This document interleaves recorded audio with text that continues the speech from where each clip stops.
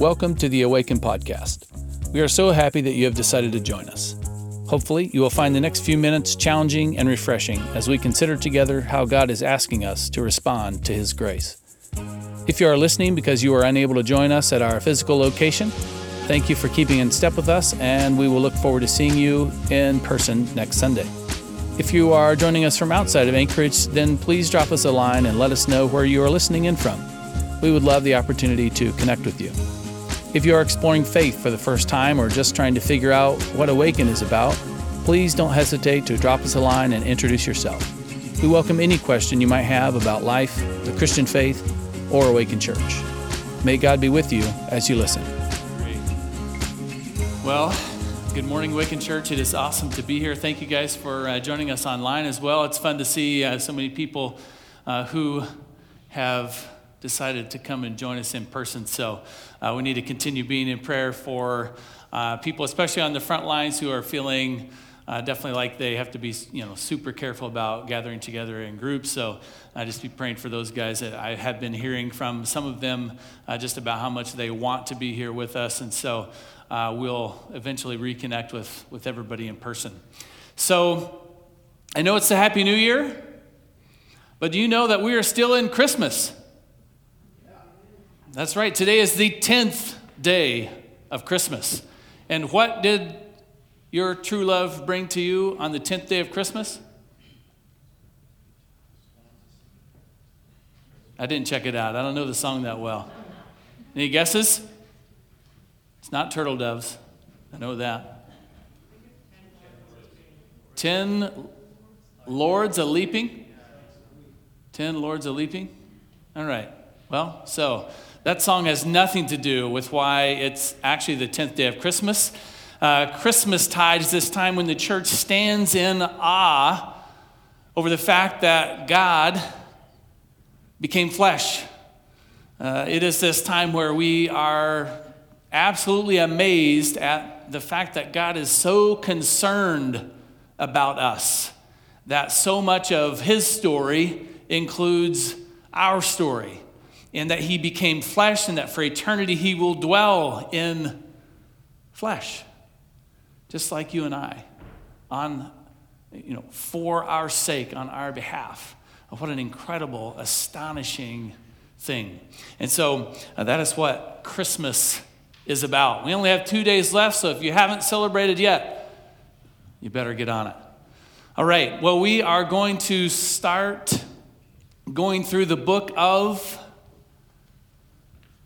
Ezra. Now, you may not be excited at this moment, but during the sermon, as you grow in excitement, you can just shout out, "More Ezra, more Ezra," okay? So just keep that in mind. I know some of you love to participate in that way, so I'm giving you something to say. All right. Ezra is tucked in between the very exciting book of 2 Chronicles and the book of Nehemiah. This is in the Old Testament, and this is part of the story where the nation of Israel is exiled to Babylon. King Nebuchadnezzar, if you've ever heard of him, captured Israel, takes most of the folks back with him to serve as slaves, and in some rare cases in government positions in the kingdom of Babylon. And then at some point, the Jewish people are allowed to return. And we're going to see that story kind of unfold. We're going to see a little part of it. It has a lot to do, actually, with our scenario that we've just experienced for the last year. And I'm guessing it probably has a lot to do with things that you have experienced in your life. Maybe something that you are experiencing right now, where things really aren't going the way that you would lay them out. Like if you were the storyteller telling your own story, you would probably have the plot go differently. You would probably be more successful. You would probably be more of the hero. You would probably have things go more smoothly for you. Well, I think this book has a lot for us. And so we're going to get into it here in just a minute, but I'm going to start with a little bit of just background. Not necessarily historical background, although we'll do a little bit of that. But I want to start with a background concept. Psalm 66 and verses 5 through 7. David makes this extraordinary claim about God. He says, "Come and see what our God has done, what awesome miracles he performs for people. He made a dry path through the Red Sea, and his people went across on foot. There we rejoiced in him, for by his great power he rules forever. He watches every movement of the nations. Let no rebel rise in defiance." So David is making some claims as he's writing this verse of poetry. He is claiming that God is always sovereign all the time, that he's watching over all of the national movements of all of the nations on earth, and that they are all going according to his plan. And that if a nation tries to rebel against his plan, well, that nation will not be successful. That's quite an extraordinary claim, don't you think? We find that claim quite a few places in the scriptures.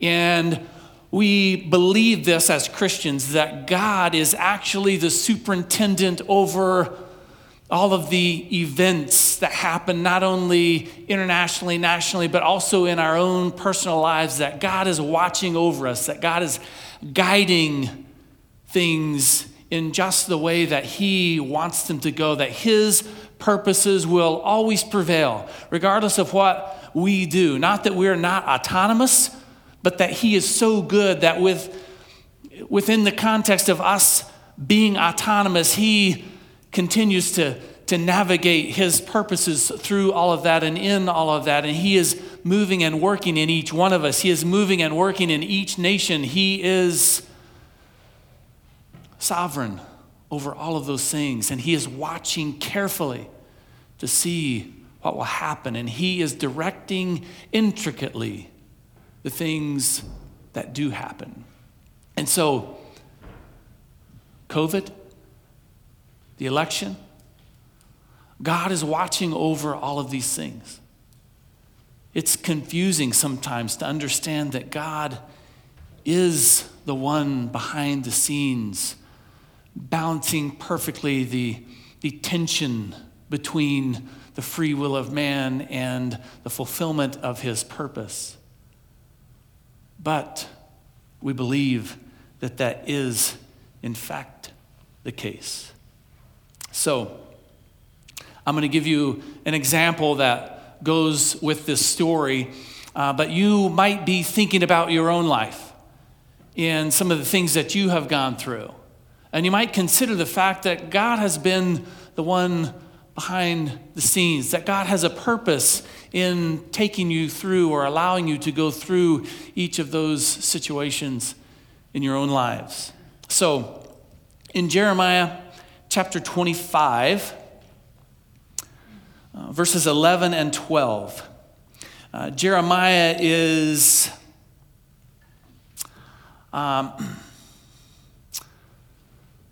he's a prophet, and he is predicting the downfall of Jerusalem. He's a Jewish guy himself, and he is predicting the downfall of Jerusalem. So Jeremiah was not a popular prophet because he was saying the thing that nobody wanted to hear, but the thing that God was saying.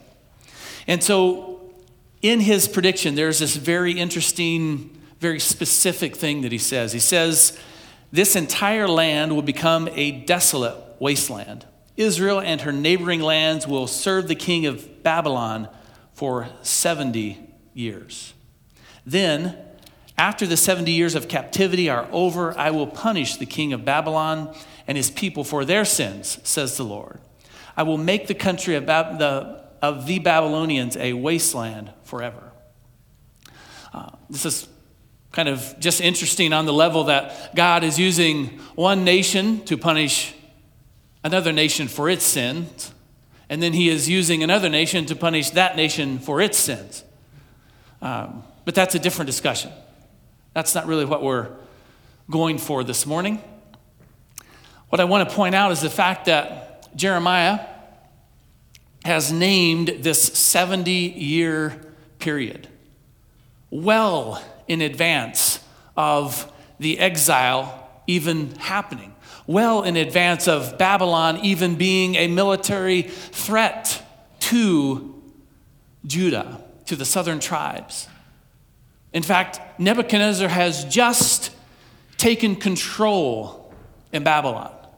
He hasn't even assembled a military might yet. He hasn't even taken control over his own regional area.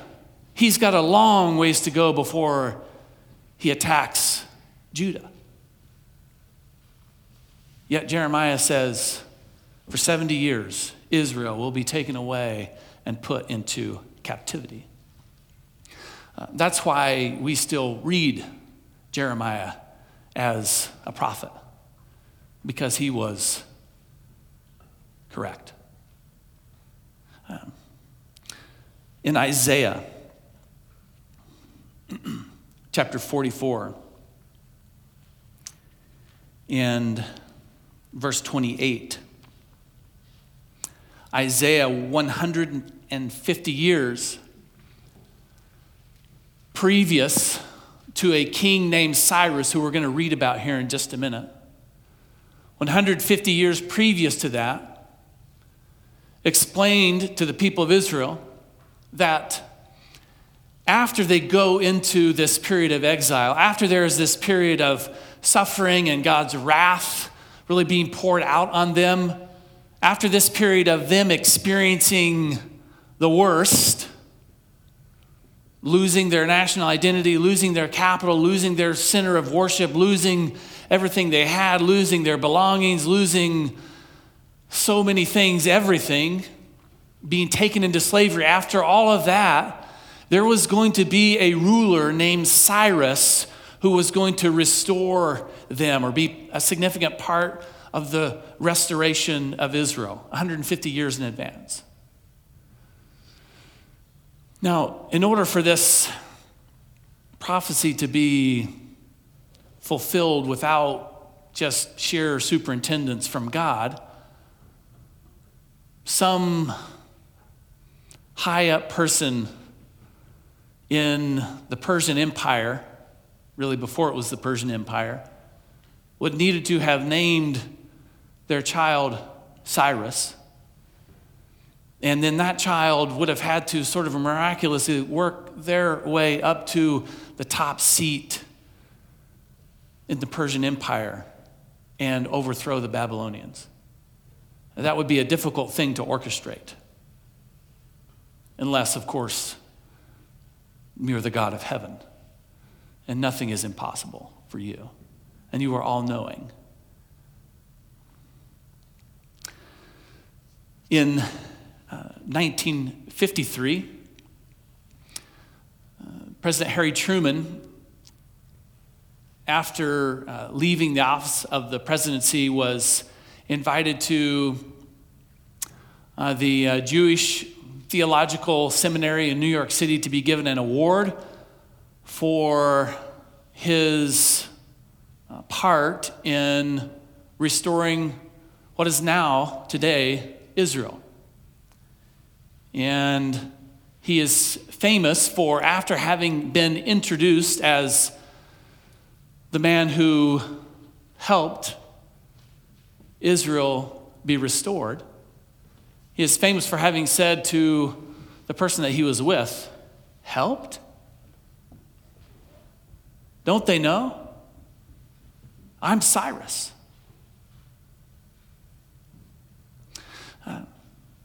Harry Truman grew up with a biblical background, not because he went to seminary, but because those days in high school, you took a Bible class when he went to high school. And he understood the stories of the Old Testament, and he understood that God used Gentile rulers in the past to restore the nation of Israel. And he understood that one day in the future, his future, that God would appoint another Gentile ruler to restore the nation of Israel.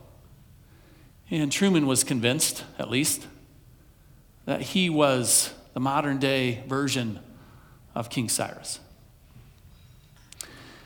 2 Chronicles chapter 36, which is the last chapter, and the last few verses. And now really we are getting to the book of Ezra. Many people believe that Ezra, a learned scribe, actually wrote 1 Chronicles, 2 Chronicles, Ezra, and Nehemiah. The first person accounts in Nehemiah would be Ezra pulling from Nehemiah's diary, so to speak, his memoirs. And so you'll see the connection as I read the last of 2 Chronicles and the first of Ezra.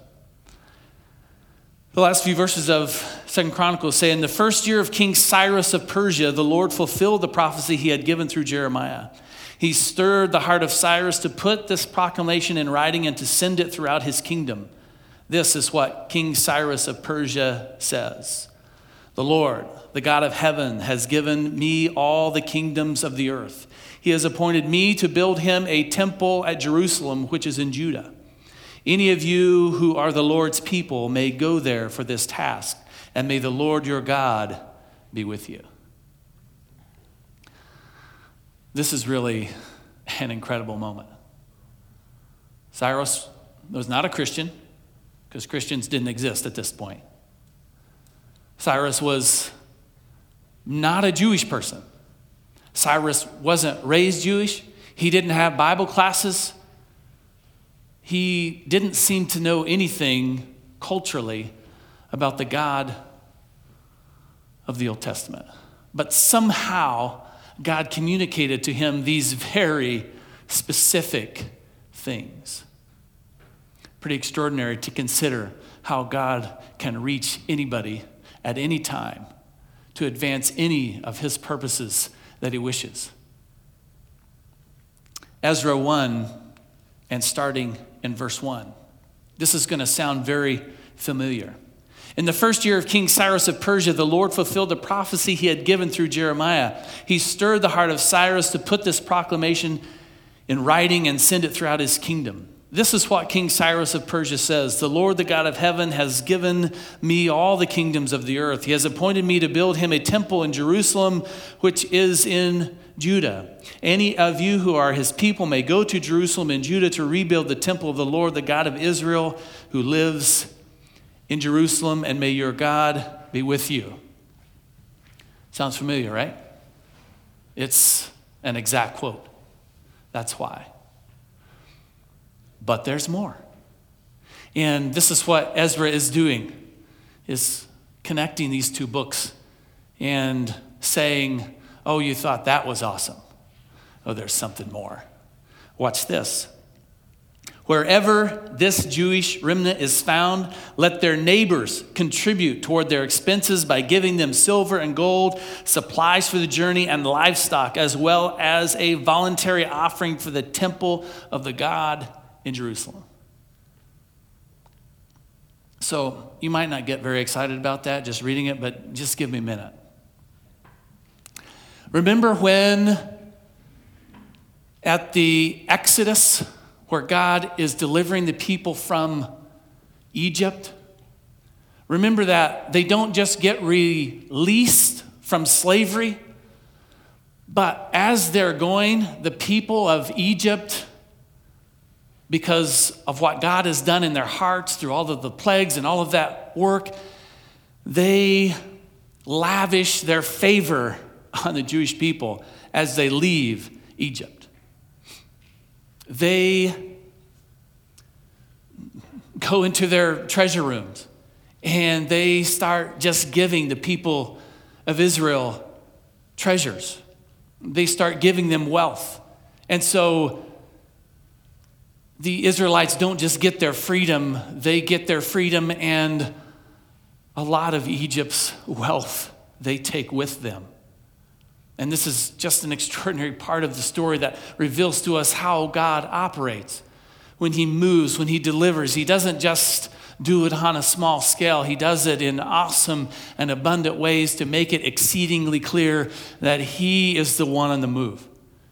He is the one behind this. I mean, who else could get the most powerful man in the world to say, God is leading me to glorify and honor him in this most public of ways. And everybody in my kingdom, I want you to follow suit. I want you to get on board with this. And they do. Who else could do something so extraordinary? In this proclamation, Cyrus has to explain where this is going to happen. Jerusalem, which is in Judah. Everybody's forgotten about Jerusalem because it has been demolished, temple destroyed, walls torn down. It is like an archaeological dig site at best at this point.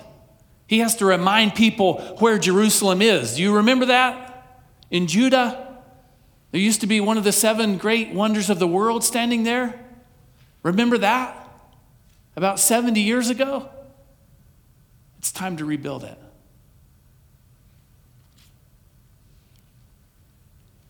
So, here are some lessons for us to move forward with, to think about in our own lives, to think about, as we've come out of last year, we're all hoping for an incredible new year. First is God advances his purposes regardless of the circumstances. Regardless of the circumstances you are in, regardless of our political scenario, locally, nationally, regardless of what is going on in our lives relationally, God is advancing his purposes. He is forming you and I in just a perfect way, right? The promise of Scripture is that if God begins a good work in us, he is faithful to complete it. The promise of Scripture is that God is working within us to develop the desire to do the things that please and honor him. God's purposes are prevailing, regardless of the circumstances around us. God's promises are always kept. He is watching over the nations. I don't know how many times I have been frustrated in my adult life at the seeming ineptitude of our leaders to get things right politically. If they would just ask me, I would tell them exactly how to do it right. They just need to ask. And I have to be reminded over and over again. No wonder they're inept. They're not even actually in charge. They don't have final authority.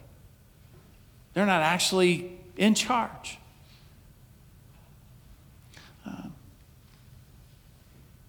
God is the one who is in charge. He is the ultimate ruler. He's giving them a taste. He's giving them a chance. He's giving them some level of authority, but He is the one in authority. And He is the one I'm called to trust. Every time I come up against that, I need to be reminded, oh yeah, I'm not supposed to trust them. I'm supposed to trust in God alone. I'm supposed to trust that God at any time, in any scenario, working through any individual, working in the life of any leader, can bring people to a place where they will respond to his call, to his invitation, to his direction, to his guidance. God's plan is not to leave us in exile. God's plan is not to leave us in places of suffering and difficulty and trial. We know that God takes us through those situations, sometimes to punish us for sin. We don't like this. We don't like to talk about it. But God is a God of consequences.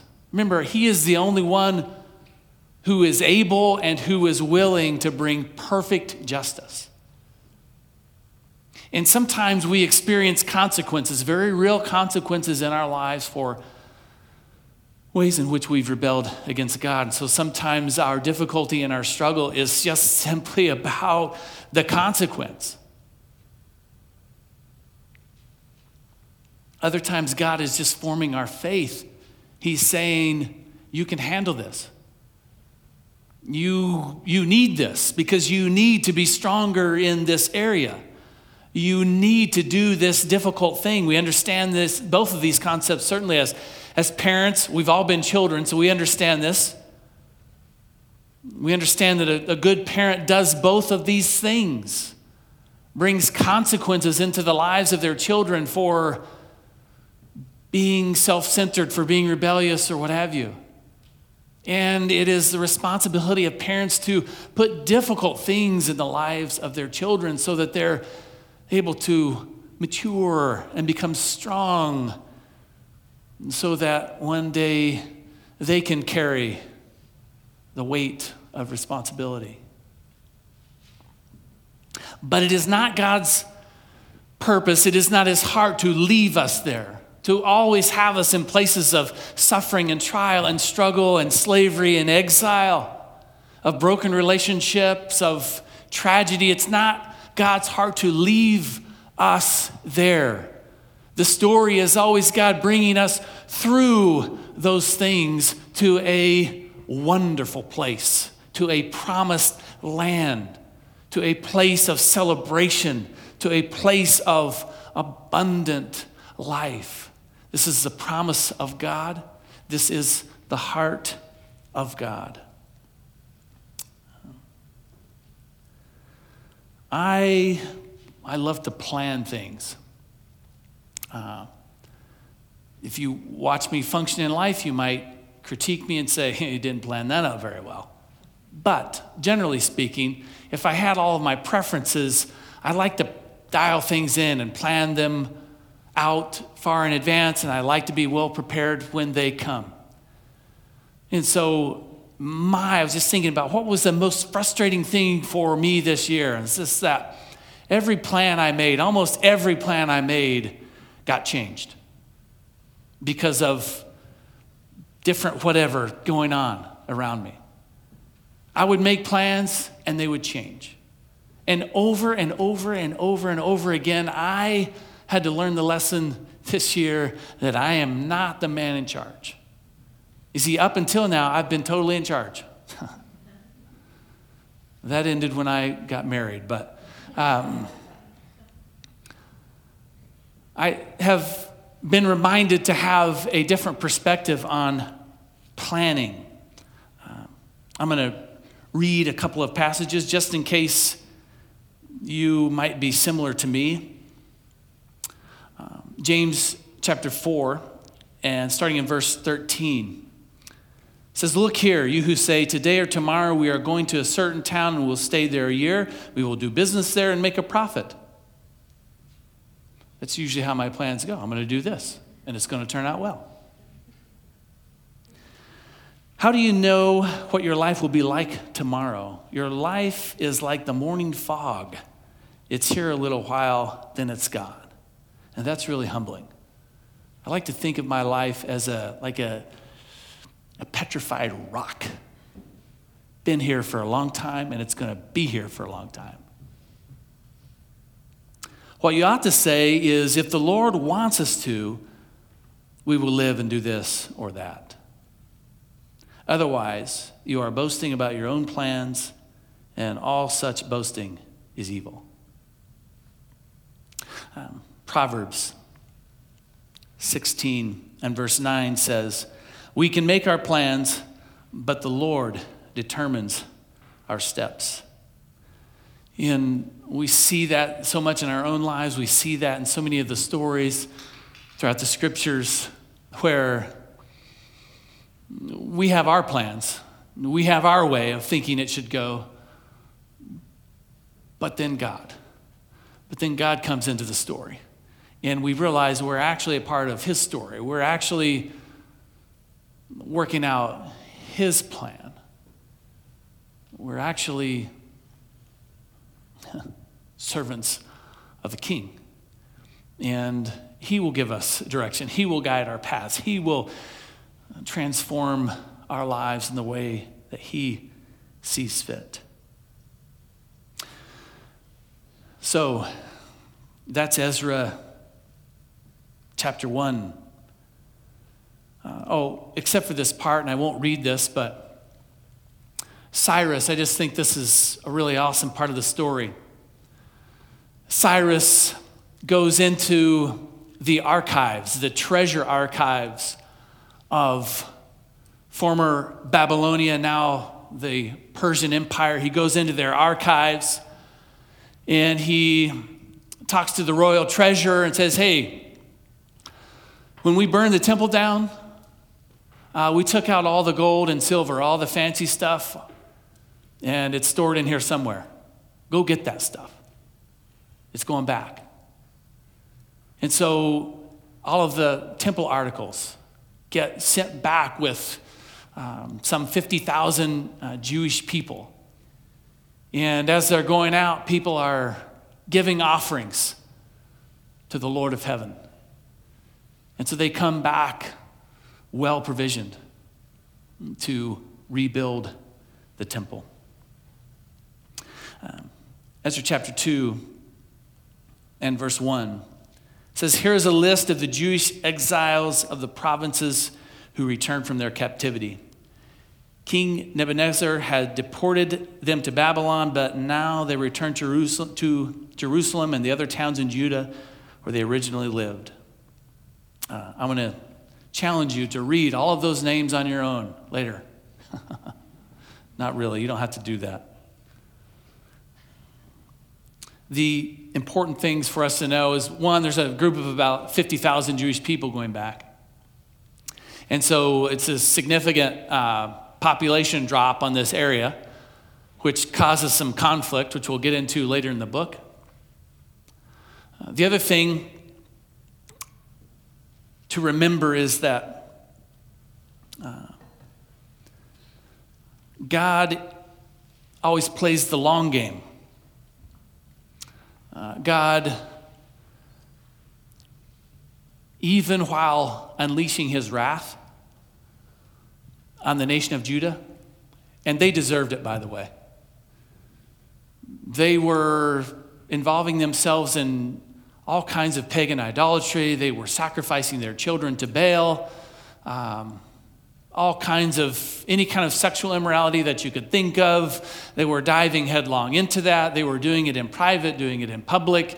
They were pretty much doing everything that they could do to rebel against God.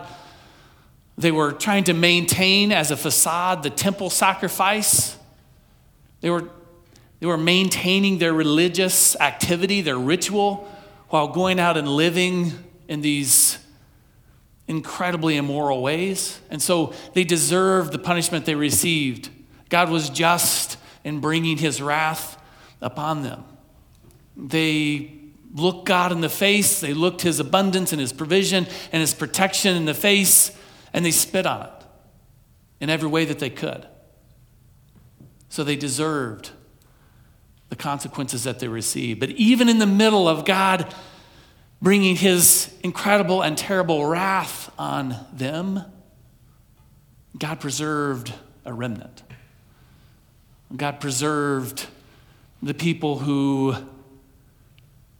would cry out to him, the people who would repent, the people who would have faith that he would watch over them, even in the middle of these terrible consequences, even in the middle of this wrath that God would be watching over them. People who would trust that God was playing the long game. And do you know what God's long game is? If you don't have this verse underlined or highlighted or memorized or saved on your phone somewhere, you should. 2 Samuel chapter 14 and verse 14. All of us must die eventually. Our lives are like water spilled out on the ground, which cannot be gathered up again. But God does not just sweep life away. Instead, he devises ways to bring us back when we have been separated from him. And so we get this glimpse of God's heart. We get this glimpse of God playing the long game. Oh, he knows we're going to rebel. He's not surprised. He knows, as a good parent knows, that his children are going to rebel. They're going to say things that are hurtful. They're going to find ways to rebel. But God's playing the long game. He's not thrown off by our rebellion or our disobedience. Instead, he's not just sweeping life away, but he is devising ways for us to be reunited. He's devising ways for us to be reconciled to him and to each other. He's devising ways for us to experience full and complete and free freedom and fellowship, even though we have rebelled and gone away from him and done things that are obviously disobedient and disrespectful. He is just finding one way after another, after another, after another for us to be reunited. The ultimate example of this, of course, is Jesus dying on the cross for us, reconciling us to him forever. Right? We know from 1 John that his sacrifice is not just for our sins, but for the sins of the entire world. For everybody, for all time. Jesus has permanently reconciled us to Christ. Would we confess that he is our Lord, believe that he rose from the dead, repent of our sins, and trust him with our lives? So I encourage you this year to do just those things. To trust him fully and completely, regardless of the circumstances of your life. To trust that he is working behind the scenes, developing your character, restoring you to a rightful place, bringing you back from exile, ending your suffering. Won't you trust in him and in him alone? Please join me in prayer.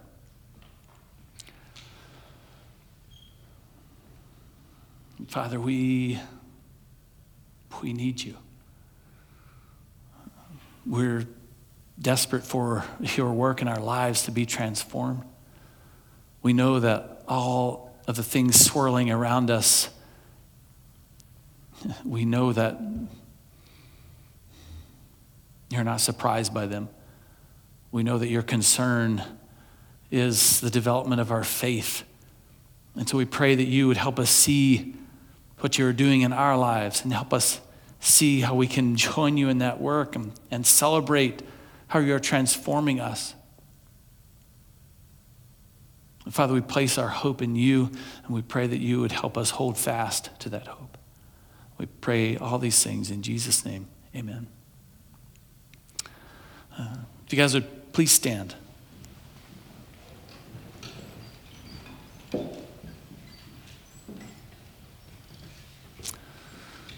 From Hebrews 13. Now may the God of peace, who brought again from the dead our Lord Jesus, the great shepherd of the sheep, by the blood of the eternal covenant, equip you with everything good that you may do his will, working in us that which is pleasing in his sight through Jesus Christ, to whom be glory forever and ever. Amen. All right, well, thank you guys. Have an incredible week, and we will see you certainly next week. Thank you again for listening. It is a joy to be able to share God's truth with you. Hopefully you found this teaching helpful to your understanding of what it looks like to be a follower of Jesus in today's world, and hopefully you are inspired to take a further step of faith. Please let us know how we can be praying for you as you continue your journey. If you live in the Anchorage area, you are welcome to join us any Sunday. And we have an Awaken 101 event every 6 weeks, and this is also a great way to find out more about our church. Please sign up for that event by going to the events tab at our website, awakenalaska.com, and looking for Awaken 101. Feel free to share this podcast with your friends, and we will see you next week.